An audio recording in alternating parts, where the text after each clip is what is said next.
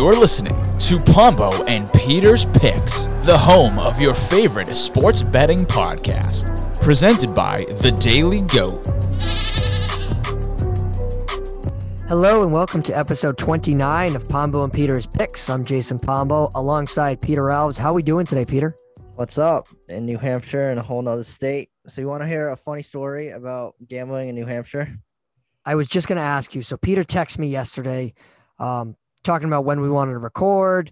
And he's like, I have a funny story to say. And I was like, all right, let's hear it. So Peter, without further ado, let's go. So I'm in Keene, right? So it's a rinky-dink like casino right near Eliza's town, you know? So TJ and Dylan are going to love this. So I walk in, right? There's 3 tables, no slot machines, no nothing. Everybody looks at me because there's nobody in there. Literally 2 people at a table and then 4 dealers just talking. And I was like, hey, what's up? I'm not even from here. And they're like, hey, you want to play? I was like, sure. It's just blackjack, right? So sit down, pull out like $100, and they all look at me. And then I look at the minimum, it's $5. I was like, bet. And then they're like, yeah, so there's state laws that maximum bet is only $10. I was like, what? So I was just playing $10 a hand. And then, yeah, I made like $50 and I left. And I was like, this is so weird. What casino was it? It's called Wonder Casino. So it must be a chain. Was there a lot of people there? No, it was just like me and 2 other people. And I assume they're in there a lot because they're just like chatting up the dealer and being like, hey, how's it going? Or like, whatever. So you're telling me, so TJ is TJ Albin of Cheap Talk Wrestling. He's the kind of guy that he enjoys driving. He enjoys to see different places that aren't necessarily typical. For example, like he'll drive 25, 30 minutes just to see something that he could probably see in 5 minutes. But that's just how he is. So that's something he would enjoy for sure. Yeah, so I don't know if it's just that casino or he was talking about like the whole state was only like $10 like maximum. So I was like, that's so weird because I haven't gambled in New Hampshire like at all. So TJ wants to take the hour to the border. Just try it out. Yeah, that's an interesting story, Peter. So I'm glad you made out well. Yeah, and I was like, I'm from Mass, and like our minimum thing is like 15, 25, even 100. They're like, oh well. It's like, what? Yeah, that's odd, but I guess to each its own up in New Hampshire. But that's an interesting story, and maybe one of these days, I guess we'll have to check it out. Yeah. All right, Peter. So speaking of checking things out, and you had success on the blackjack table, we did not have success this past weekend with our picks. We were actually clowned on one podcast, the other podcast you're on. The Bo Sox Bombers. The Bo Sox said we can't bet on soccer anymore, which correct. I agree. I mean, so yeah, I have a stat I'll bring up after we just go over the picks. So I'll start off. I went 1-2 over the weekend. The Oakland A's lost to the Rangers. I had the A's. That was an L. My W was Poirier over McGregor. But then my final loss, I had England over Italy. Hence why they made fun of us on the Bo Sox Bombers. So I finished 1-2 on the week. Yeah, I got even worse. Went 0-3. So I lost the Blue Jays versus Tampa. They lost, I think, 7-1. And then McGregor lost, obviously, on Saturday, which was a fake win. I think it should have just been a doctor's decision. And Doctor stoppage. And then when McGregor lost, I literally, because I was at Wild Wings, and I saw Dave, and I was like, Dave, you should bet on Italy right now because there's no shot England wins. Because I'm going to go 0-3. And I already knew it, so. Yeah, I enjoyed the UFC card on Saturday. I picked Poirier, obviously resulted in a win. How about the fight between O'Malley and Moutinho, huh? What do you think of that? That was crazy. Yeah, I don't think that should have been a stoppage. Although O'Malley like hit him like 200 plus times, which is a UFC record for him. He stayed up. Let him go 30 seconds more. Like, he stayed up. And he absolutely made an impression on a lot of people in the UFC world. So that was something to see. And I think the card overall was good. I mean, I was satisfied. I was satisfied with it. Granted, we didn't get a 3-round battle between Poirier and McGregor, but we had a lot of drama afterwards. And I thought that card sucked. Really? I enjoyed it. I thought it was pretty good. Lost in 3 seconds. The women fight sucked. Did you pick Greg Hardy? I mean, on a parlay, but I didn't think he was going to win. I guess we'll have to wait and see for the next card, see if you'll like it any better. But I'm going to just get McGregor on the scooter. Yeah. He's electric. I'm going to pivot to the Euros really quick and respond to mainly just Justin and Nick because you were getting clowned too. Yeah. So I tallied up our particular picks from the entire European tournament, the games that we selected. Would you like, without looking, Peter, what would you guess our record of of 15 games? How many wins do you think we got? Not a lot. We went 6-9. That's not as bad as I thought it was gonna be. They're gonna be like 2-12. No, we weren't that bad. We had a couple wins, but overall it wasn't good. The ones that we felt that were locks never turned out to be locks. The one thing I will say, I told you England was a bunch of chokers. They are every single major tournament. And you know what, Peter? I have no idea why I didn't listen to myself. I psyched myself out and I played the opposite. And of course, I just wanted them to win won. at home. That would have been cool. But that's just what England does. They get so close and just something, I don't want to call it fluky, but just something happens and they lose. But we'll see how the next major tournament breaks out. Maybe we'll talk some Champions League. That's another major soccer tournament. That's an every year thing. That's between club teams. So that's like your Manchester Uniteds versus Real Madrid, Liverpool. Like that's should have talked about the Copa. You pissed? Messi's the GOAT now. He is not the GOAT. The Copa, there was like tell you what, if you look at the teams in the Copa and the Euros, they're not even like a little bit comparable. Like in that tournament, it was Brazil and Argentina. Like that was it. You look at the Euros and Portugal in the freaking group stage had to go through France and Germany to even get by. It's true. We'll see at the World Cup. We'll see. But Ronaldo actually got the golden boot. He was tied for the most goals in the tournament, and Portugal got knocked out 3 rounds ago. Tells you how good of a tournament he had. So, but the golden boot is when you get the most goals in the tournament. Yeah, he did. But I enjoyed the Euros. Didn't enjoy the ending, but what can you do? What can you do, right? All right, Peter, let's move on to the NBA Finals. So when we talked last week, I think it was fair to say we felt pretty comfortable about the Suns. They were up 2-0 in the series. Chris Paul looked fantastic.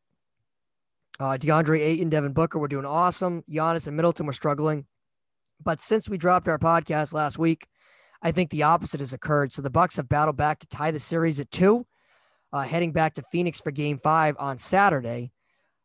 What's your overall takeaway? Do you think Milwaukee has a legitimate chance to come back from this 2-0 deficit and win the NBA Finals? Yeah, they do. I'm really scared because I'm obviously a big Suns fan. I think the Bucks might win in 7 games. I think Chris Paul is melting, which is surprising.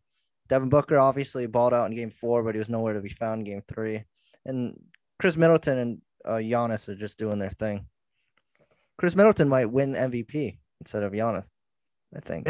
Middleton played really well, but I think Giannis has been fantastic. Like, I think his block that he had on Game 4 on DeAndre Ayton, that was one of the best blocks I've ever seen. I think that if the Bucks win the series, that block will go down as one of the best in NBA history.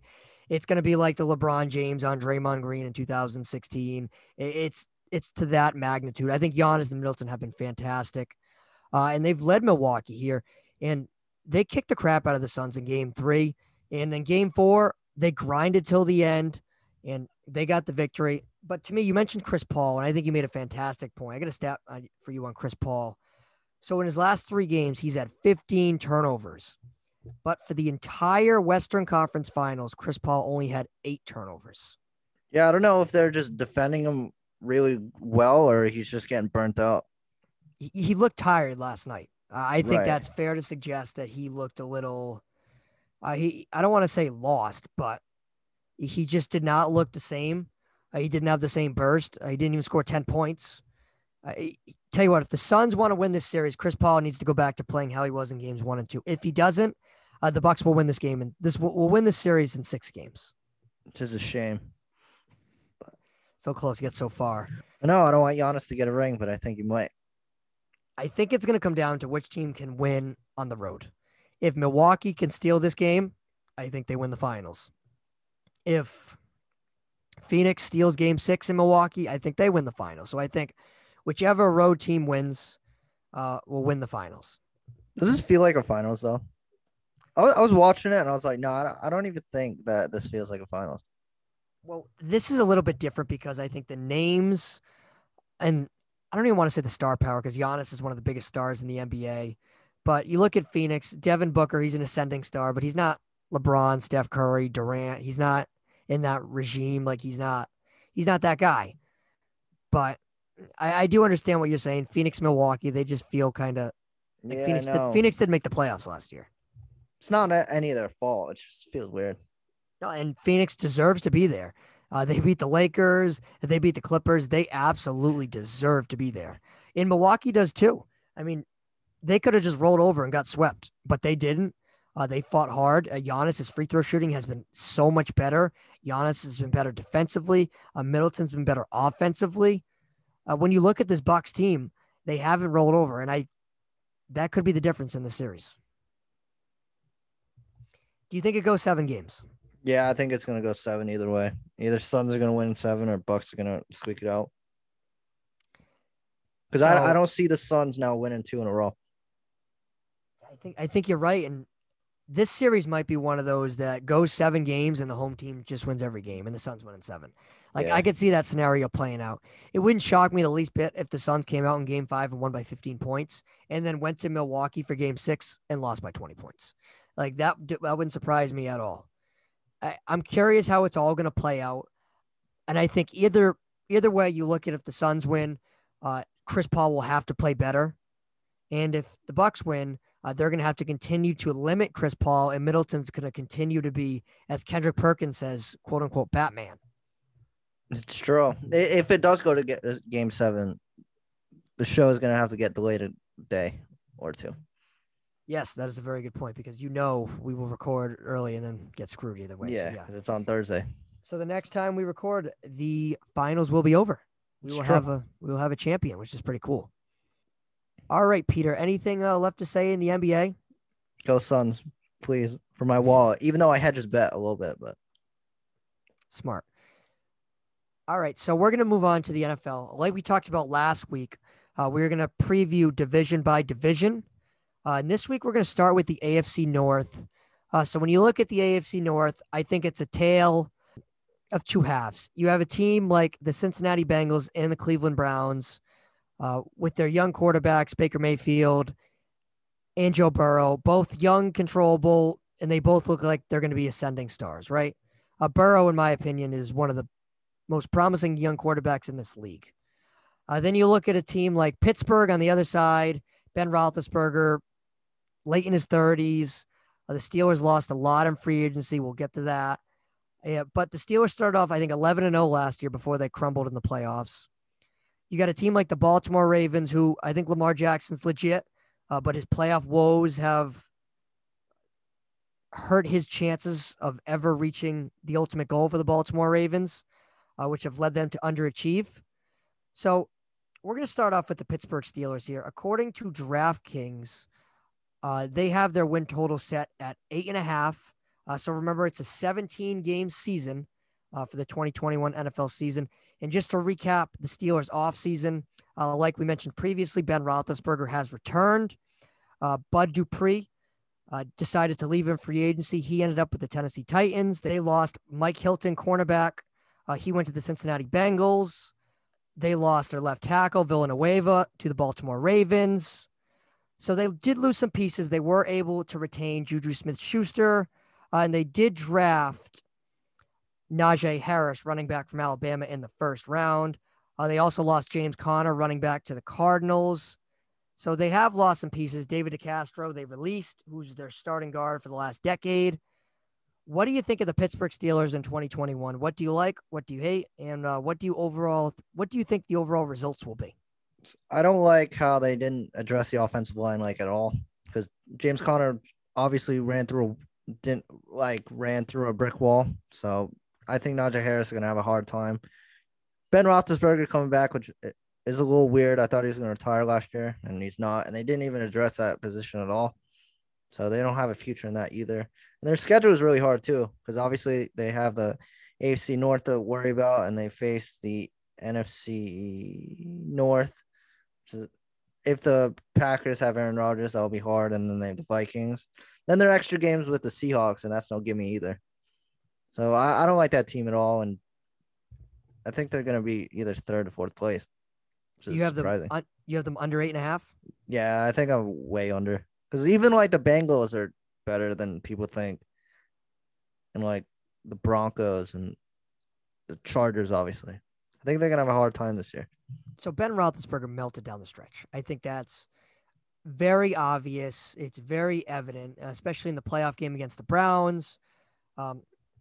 He melted and he showed that he doesn't have much left in the tank. I, like you, were surprised that he came back. I thought for sure his career was done, but here we are again, 2021. Ben Roethlisberger still here. I agree with you for the under. I have the Steelers pegged going.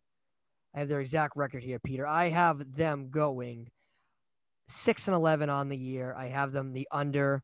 I think you look at it, you made some points. They lost a lot of people defensively, and not to mention that offensive line is in shambles. To me, the biggest surprise was they just released David DeCastro outright. He's been a Pro Bowler, I believe, 5 of the last 6 years there. He's been a staple on the offensive line, and they just released him. Not sure if there was an injury concern there or there's rumors that he might retire. Either way, they did not address the offensive line. Like we also talked about, they lost Villanueva, their left tackle. And I do like Najee Harris, the running back from Alabama. I think he has promise, but if he has no offensive line to help him, I don't imagine him having too much success in Pittsburgh. I think Mike Tomlin's a pretty good coach, and I think he gets the most out of his players typically. But when you look at this roster, I think it's an overrated roster. I think they have a multitude of flaws. I think they have flaws in the back end, the secondary. I think they have an issue all across the defense. Like, I truly believe that. And I don't see many bright spots for this team. And I do think they're going to struggle. I have them at under 8.5. Yeah, I just feel bad for Najee Harris because I like James Conner. He couldn't do anything either. Yeah, James Conner, he had a couple games where he really popped off, but I guess it didn't really fit with him, and he ended up in Arizona. You look at the Steelers team, and they just feel aging, and they're a team that's it feels like a minute away from a rebuild. They did sign Dwayne Haskins in the offseason. No, I don't think he's the future in Pittsburgh. And no, I don't think Mason Rudolph is the future in Pittsburgh. I do think they will likely have a decently high pick in the 2022 NFL draft. And I think that's how they're going to rebuild their team. I was surprised Mike Tomlin signed an extension last year. I thought he is a good coach. He goes 8-8 at least every year anyway. Yeah, I think Tomlin's a good coach. I consider him a top 10 coach in the league, but there just felt like some friction there between him and the general manager and the ownership in terms of how they're going to build this team. The Steelers have had quite a bit of roster turnover the last couple years, and you'll look at Tomlin. Do you really think he still wants 37, 38-year-old Ben Roethlisberger at this point in his career? I don't believe so. I think Tomlin knows that he can get a lot out of his players, and I think he would have wanted a quarterback in this year's draft. Like, it wouldn't have shocked me if he kind of stepped down from that position at the end of last year. It wouldn't have shocked me the least bit, or the Steelers ended up firing him in air quotes.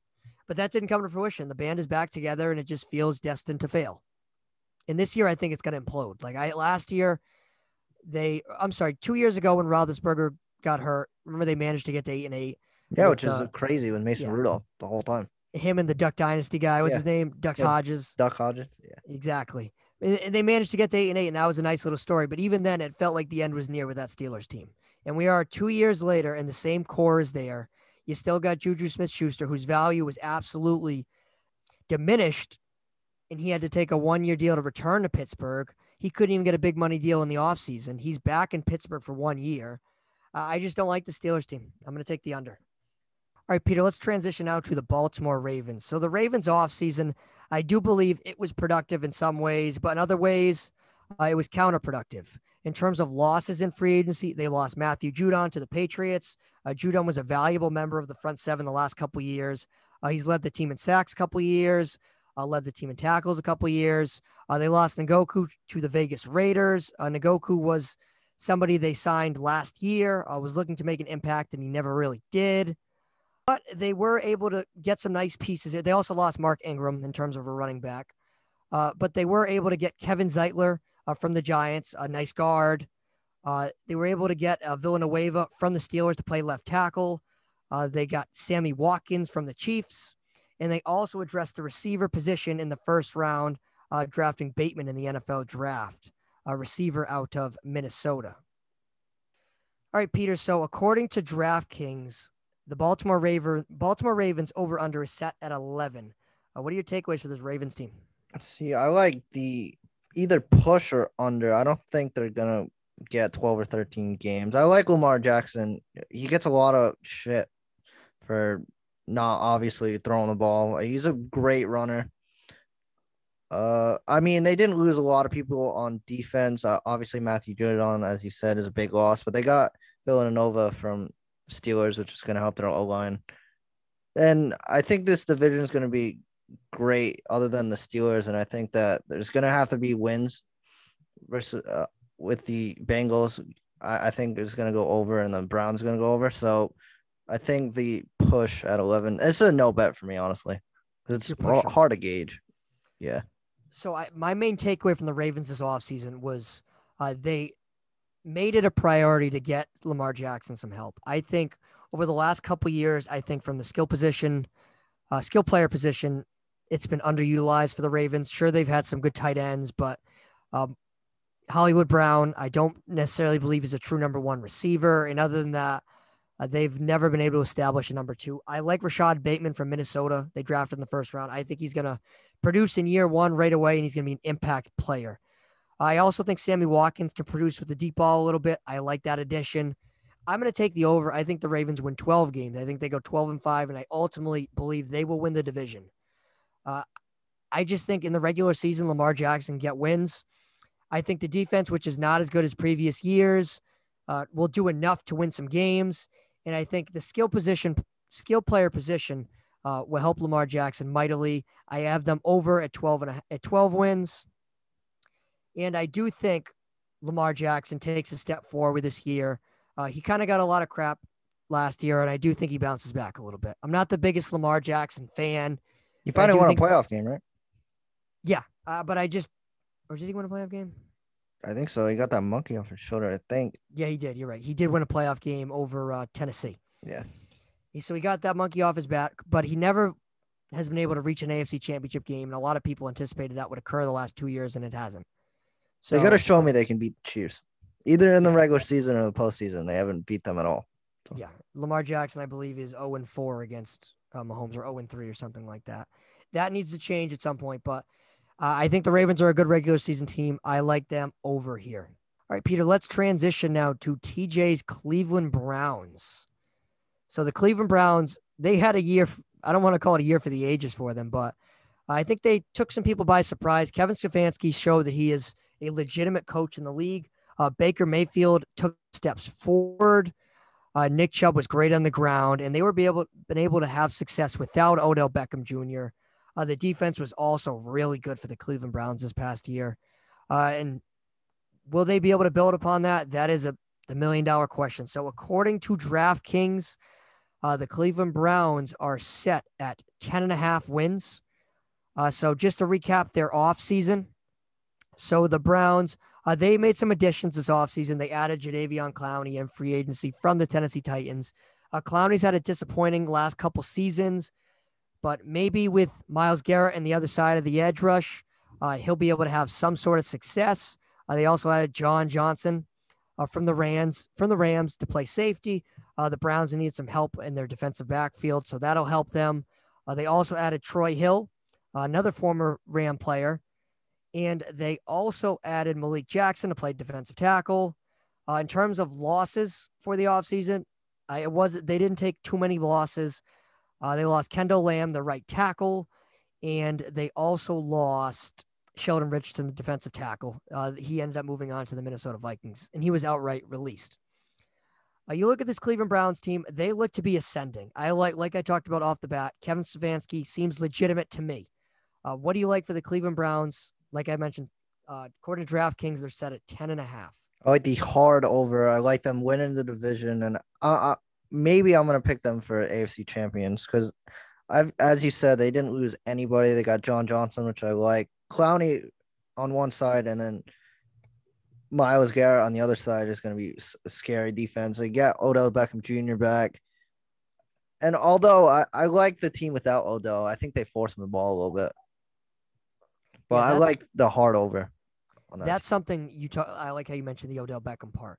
That's something when you look at this Browns team, will they be able to get Odell back in the fold, or is Odell kind of going to clunk up the offense unintentionally? So Beckham's recovering from that surgery he had, and he's set to be back in training camp. But it wouldn't shock me at all if it didn't work out with Beckham and the Browns and he ends up getting dealt. That wouldn't shock me the least bit. But I'm going to agree with you. I'm going to take the over. I have the Browns winning 12 games this year. I have them finishing second in the division, and they're going to lose the tiebreaker out to the Ravens. But I have them at 12 wins. I think they're very productive in the regular season, and they're going to look very similar to how they did last year. Baker Mayfield, Stefanski, it seems like they have some great chemistry from a head coach to a quarterback. I think they build upon that. They win games running the football with Nick Chubb, who is a premier running back in this league, along with Kareem Hunt. That's a tough ground attack. I like this Browns team going forward. I like them in the future. And it wouldn't shock me the least bit to see them in the AFC Championship game come next January. I think they're that good. And if Jadeveon Clowney can do anything defensively, can he look any semblance of himself that he was in Houston, I think the defense will take it to another level. Their secondary, I like you mentioned, Johnson's a nice player. They got him from the Los Angeles Rams.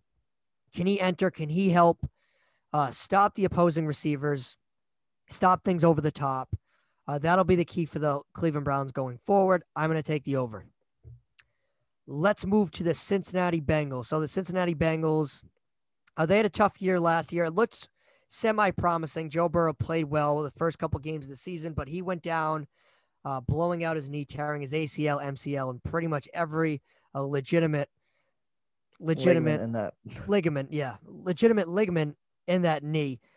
He is set to be back around training camp or the preseason, which is good for the Bengals' future. But when you look at this Bengals team, how did their offseason fare? They added Mike Hilton from the Pittsburgh Steelers, like I mentioned previously, to play cornerback. They added Trey Hendrickson from the Saints. A lot of people believe that Hendrickson is a nice little underrated player. They gave him a significant chunk of cash. They gave him 4 years, $60 million. That's a $15 million per year contract. They also added Riley Reif to play left tackle from the Minnesota Vikings. They lost AJ Green to the Arizona Cardinals, but Green was not a part of that team last year. He didn't play at all, right, Peter? No, not really. No, he didn't play. Yeah, he was not obviously an impact player there. John Ross, a former first-round pick, ended up with the New York Giants. And they lost Carl Lawson to the New York Jets. And they lost William Jackson to the Washington football team, cornerback. And you look at their draft, they added Jamar Chase in the first round. Jamar Chase played with Joe Burrow at LSU. Jamar Chase, the number one receiver in most people's mock draft this past season. He's going to be reunited with Joe Burrow. I know a lot of people wanted them to take an offensive line in the first round, a.k.a. me. So what do you like with the Cincinnati Bengals team? According to DraftKings, their total is set at 6.5. What is your thoughts on the Cincinnati Bengals? I like the slight over, as long as Joe Burrow can stay healthy over that line. I was a big proponent of draft Jamar Chase. I don't care about the offensive line. And they drafted somebody in the second round anyway. They did. So I think he's going to have electric numbers this year. I love Joe Burrow. And yeah, I think he's just going to win 7 or 8 games and have a rebounding season. And I like the Bengals' future. I like Joe Burrow. I'm one of the biggest Joe Burrows fans there are. I think he's a real face of the league the next couple of years. I think he's smart. I think he knows the offense. And if he can recover from that injury, that'll be huge for the future. But I'm going to disagree with you here. I'm going to take the under. I think the Bengals finish 5-12 on the year. Reason being, I don't believe Zach Taylor will be the coach in 2022. I do not believe he will develop to Joe Burrow's potential. I think he's going to be a stopgap, and I think he gets fired at the end of the year. I have questions about the offensive line. I have questions about the defense. I think Trey Hendrickson, they gave a real lot of money to, and I think Hendrickson's a nice little player, but they paid him a real lot of money. So we're going to see how that shakes out. Worried about the secondary, worried about the offensive line. I like Joe Mixon in terms of running the football, but he hasn't been necessarily the most durable back over the last couple years. I think he's gonna go off this year. It's his contract year. I hope you're right. I like Mixon a lot, and I've been saying that the last 2 years. But I'm going to take the under here. I think that division with the Ravens and the Browns, that's going to be very difficult for the Bengals to exceed that total. So I'm going to take the under with 5 wins. And I think the Bengals look to 2022 and they hire a real head coach and they start their whole, what's the best word to subscribe this, is their whole Joe Burrow's career is going to start in 2022 with the second head coach, in my opinion. So I'm going to take the under there. Now, just a few questions about the division. Who do you believe is the most overrated player in that division? Well, as we said, Odell Beckham Jr., because you saw what they did without him. I think they're just going to have to force him the ball. And if he doesn't get the ball, he's just going to act out and be like, where are my targets? For me, the most overrated player in that division, I'm going to go with Ben Roethlisberger. I mean, I think Roethlisberger is going to be a bottom 10 quarterback in the league this year. I do not believe he's going to propel the Pittsburgh Steelers like we talked about. I think he's the most overrated player in the division, and I could argue the most overrated player in the league. I just don't think he's got anything left, and I think he's going to hinder the Steelers. And it would not surprise me the least bit if the Steelers are in week 14, week 15, and they try to give Haskins or Mason Rudolph a look. That really wouldn't shock me. That's why I'm surprised they didn't draft a quarterback, because they don't even have anyone to go for. Exactly. So now if unless they pick Watson, which is going to be stupid, but yeah, I don't foresee them trading for Russell Wilson, Deshaun Watson. Like, I don't foresee any of that. Aaron Rodgers, like, I don't foresee that. I think their next quarterback's in the 2022 draft class. What about most underrated player in the division? Who is the most underrated player in your mind in the division? I like Tyler Boyd because no one's going to be talking about him with Jamar Chase, because I think he's just going to get overshadowed. And he was a nice wide receiver one, especially in fantasy for the Bengals. That's a good one. I do like Tyler Boyd. He was one that I was really looking at. I like Boyd a lot. I think he can make a difference. I'm going to go with Rashad Bateman. Like I talked about, rookie from Minnesota. I think he's going to have a really good year with the Ravens. It wouldn't surprise me if he becomes Lamar Jackson's favorite target real quick. I recommend anyone picks him in fantasy. I think he's going to be a real difference maker. And he is my most underrated player in the division. And I think he's going to turn some heads quick. So next week, Peter, why don't we turn to the AFC West? Let's do it. Patty Mahomes. We'll talk some Patty Mahomes, some Justin Herbert, talk some Vegas, talk some Denver Broncos. We'll talk AFC West next week. Let's move to baseball now. So this past week was an exciting week in baseball. Other than the MLB draft, there was some exciting events. The Home Run Derby, which we'll talk about first. Pete Alonso went back-to-back in his second consecutive Home Run Derby. He wins it again. He gets that $1 million bonus, which is actually more than his salary for the Mets, which is actually pretty funny. Oh, really? I didn't even know that. That's a crime. Yeah, he's getting paid because he's obviously on his rookie deal. He's getting paid, I believe, $600,000 this year, and he just got a $1 million check for winning the Home Run Derby. So he defeated Trey Mancini from the Orioles in the finals. Our guy Shohei Ohtani lost in the first round in double overtime to Juan Soto. What were your takeaways from the Home Run Derby? Did you like it? Did you hate it? I liked it just because it was in Coors Field and balls were flying. Obviously, it was sad that Shohei lost in the swing off. They couldn't get 3 versus Soto. Soto's a good player. I like that whole field all the way around. And after my guy Trevor Story lost the second round, I was rooting for Mancini all the way through. I wanted that story to hit. I like Mancini. I picked Matt Olson. That was my pick. And he almost came back, but he unfortunately fell just a little bit short against Trey Mancini. I thought it was a great spectacle. I thought Coors Field was perfect. Balls were flying out of the park. I think Juan Soto hit a 520-foot homer, which was insane to say the least. And I liked it a lot. I think it was entertaining. Pete Alonso, he's probably the best power hitter in baseball. Yeah, he has to come back next year. He just has to. Got to go for the trifecta. So Ken Griffey Jr. has the record for 3 Home Run Derby winners, and now Alonso is tied for second with 2. So I imagine he's going to go for that. He's going to go for that. Not to mention he's doubling his salary every time he wins it. So right. I didn't even know that. That's actually funny. Yeah, and we didn't really talk much about Pete Alonso, and I think it was a mistake by us last week when we picked him. When we didn't really discuss him in the top 2 or 3, I think we kind of left him on the list because we saw him win last year, and we didn't really think he'd win it again. Baseball's in good hands. Yes. When you look at Shohei Ohtani, again, we'll transition right to the All-Star game. So Shohei Ohtani started the game as a pitcher, along with batting leadoff for the American League.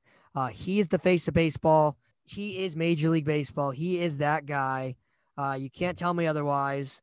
Granted, this is just his first year where he's really turning heads. And the only thing that can derail Ohtani's career is durability. That is the only thing that will separate him from greatness. And he is a once-in-a-generation like player. Everywhere this past week, everybody said it. Kevin Cash, the manager for the American League, he said it. Like, this is awesome. Like, he's a once-in-a-generation type of guy. Everyone realizes he's that guy. And I think Major League Baseball is in great hands with him. Vlad Guerrero Jr., who won the All-Star MVP. Fernando Tatis, Pete Alonso, Rafael Devers to some extent. I think are in fantastic hands. And before we segue off of the home run derby, I feel bad for Salvador Perez, though. He had the best catcher round of any catcher in the home run derby, and got destroyed by Alonso. Yeah, Salvador Perez feels like has been around forever. He was the World Series MVP in 2015, and he can still hit bombs. Even from that catcher position, he hits bombs. That Royals team might not be going anywhere, but Salvador Perez is still there and still there going strong. And he's been a staple, especially for the American League, as the league's best catcher. But AL is a wagon. They've won 8 times in a row, which is stupid. But you know what the irony here is? We talk about how the American League is, for the better part of the year, weak. We don't even, in my opinion, there's not a real front runner to come out of the American League. Sure, the Astros, sure, the Red Sox. You can make an argument for other teams, maybe Tampa Bay, maybe the Chicago White Sox. But there's no clear-cut front runner. And then you look at the NL, and you have star power everywhere you look. The Dodgers, Padres, the Mets have played really well. The Giants have played really well. But the American League continuously wins the All-Star game. It's true. I like how they mic'd up the players, though. That's cool. Major League Baseball needs to do a better job of marketing their players. Do you remember that study that came out on, I think it was ESPN, it was a long time ago, that more people in this country were more familiar with Kenneth Faried, a former NBA player, than Mike Trout. Yeah, because Mike Trout's not marketable. Do that question again with Tatis or something, or Vlad, and they'll get it up. Unfortunately, I think it's, or even Shohei, they'll get it up. Yeah, Shohei I think is one thing, but sure, Vlad and Tatis are good and all that, but I still think the NBA has them pretty. I bet you if you surveyed, well, yeah, because 100 people out of 100 will know who LeBron is. No, but even the secondary NBA piece is a guy I don't know, who's a young and up-and-coming star in the NBA. LaMelo Ball. Sure, LaMelo Ball, Donovan Mitchell. Who do you think is more popular in this country right now, Donovan Mitchell or Fernando Tatis? Yeah. I think it's Donovan Mitchell. And maybe it's not to the extent it was when that survey was taken. I think it was 2008 or 2009. But I think Major League Baseball needs to keep doing what they're doing, and they need guys like Ohtani, guys like Tatis, guys like Vlad Guerrero Jr. to make deep postseason runs. But as you said, 2 steps forward, 1 step back. They are next year getting rid of the 7-inning doubleheader rule, and they're getting rid of the guy on second base in the 10th inning. Is that official? Yep. Oh, that's stupid. I like the the 7-inning fine. It helps move it way along because I'm not sitting through a regular season game that means practically nothing for 6-7 hours. And there is a labor dispute on the way for Major League Baseball. That seems inevitable at this point. I'm not saying there will be a lockout, but it wouldn't shock me. It seems like the owners and the players disagree about a plethora of things, and I'm sure the Players Association's pissed about all this illegal substance stuff, no more pine tar, no more sunscreen and all that stuff. So I think they're mad about that. And I'm sure the feeling's mutual on the other side. So I do think there's a labor dispute on the way. And will Rob Manfred be the commissioner in the future? I don't know. I would probably say he is probably not in the best Listen, if Roger Goodell do it, he can do it. But here's the thing: with Goodell has delivered. As much as Goodell, you want to say he's a jerk and doesn't care, but the NFL is constantly earned more than they were anticipated with ratings, ticket sales, everything. The NFL has gotten bigger and bigger and bigger under Roger Goodell. They got a team in Vegas now. Like, all these new stadiums seem to pop up every single year. Roger Goodell, as much as I think he is messed up at times, sure, with the Patriots Deflategate stuff, sure, with the Ray Rice only 2-game suspension at first, he has had his fair share of blunders, but he has constantly made the NFL owners richer and richer by the year. Rob Manfred, on the other hand, I'm not sure if that's true. It seems like both the players and the owners don't really care for him at this point. Make Theo Epstein the commissioner. It's true. I wouldn't hate it. I love Theo. I love it. And I do think all the stuff about the illegal substances, I believe that's behind Theo. I think that is a Theo-driven decision, in my opinion, because he knows what's going on and he's cognitive of that, and that's him, in my opinion. All right, moving on, Peter. And just want to plug Peter. Peter had a great article this past week on the Red Sox. It was a little midseason review. Go check that out on the dailygoats.com. It was a fantastic read. Fantastic read. All right, moving on. Peter, let's see if we can do this weekend. We're going to go over picks for our weekend. We're going to give one pick for this Friday, July 16th, and 2 picks for Saturday, July 17th. Peter, you go first. Friday. So Friday, July 16th, I have the Red Sox over the Yankees. The Red Sox have spanked the Yankees 6 times in a row. They haven't lost to the Yankees in 2021 yet, and I don't think that's going to happen. And for Thursday, they're going to call up Duran, and they're going to call up Terrell Houck, so the rich get richer. And I think that Christian Arroyo is going to play first base because he's taking grounders over there as we speak, and Kike is going to move to second base, and Duran's going to be outfielder of the future, probably center fielder. Yeah, Duran's a center fielder for sure. I'm going to double down with you. I'm going to go with the Red Sox over the Yankees. The Red Sox have had the Yankees number this year. The Yankees' first half was abysmal. I'm not sure why Boone is still here. And I think Cashman poorly constructed the team. And I like the Red Sox over the Yankees this Friday. Your boy will get fired at the end of the year. Boone? I'm shocked he's still here. And I think, but you're right. At the end of the year, I believe his time is up with the New York Yankees. Moving on to Saturday. What do you like for Saturday? Just give me both your picks for Saturday, because I know they're both with the same game. So I like the Bucks +5. That's my premium pick of the week. And then I like Chris Middleton over 24.5 because I think it's going to be close. I think the Bucks have all the momentum in the world. I think if the Suns win, they're going to keep it more than 5 points. And Chris Middleton got like 40 points on Wednesday. And I think that he's going to have a big game with Giannis again. So I think the over on 24.5, and I think they're just going to keep it close all the way around. So I like the +5. So for that, I'm going to stick with that particular game. I'm going to take the over at 218. I think there's going to be a lot of points in this game. The Suns score more points at home. I think you're going to see guys from the Suns like Jay Crowder hit some corner threes, put up some points. And then I'm also going to take over 15.5 points for DeAndre Ayton. I think DeAndre Ayton, if the Suns want to win, Ayton's got to score 18 to 20. I think he's got to be a force on the glass and a force on the offensive end, especially with Chris Paul being limited for reasons that we are not sure. So I'm going to take Ayton over 15.5. Maybe if the Suns win, maybe Ayton will get MVP. You know what? We talked about like I Chris said Paul. in game 1. Yeah. If Ayton has a big game 5, I think he's going to be right in the conversation, especially if Chris Paul continues his lackadaisical play. Yeah. Yeah, and Devin Booker's back and forth. So. Yeah. I do think Booker still has a slight advantage over Ayton, unless Ayton dominates these next 2 games or 2 to 3 games, whatever it may be. But the next time we have a podcast, Peter, we're going to have an NBA Finals champion, whether it'll be the Phoenix Suns or the Milwaukee Bucks. We'll probably be talking legacy for either Giannis or legacy for Chris Paul. So that'll be interesting. And like we talked about, we're going to talk about the AFC West next week as training camp creeps closer and closer for NFL teams. We did the AFC North this week. We'll hit the AFC West. You got anything else, Peter? Stay hot. Stay hot.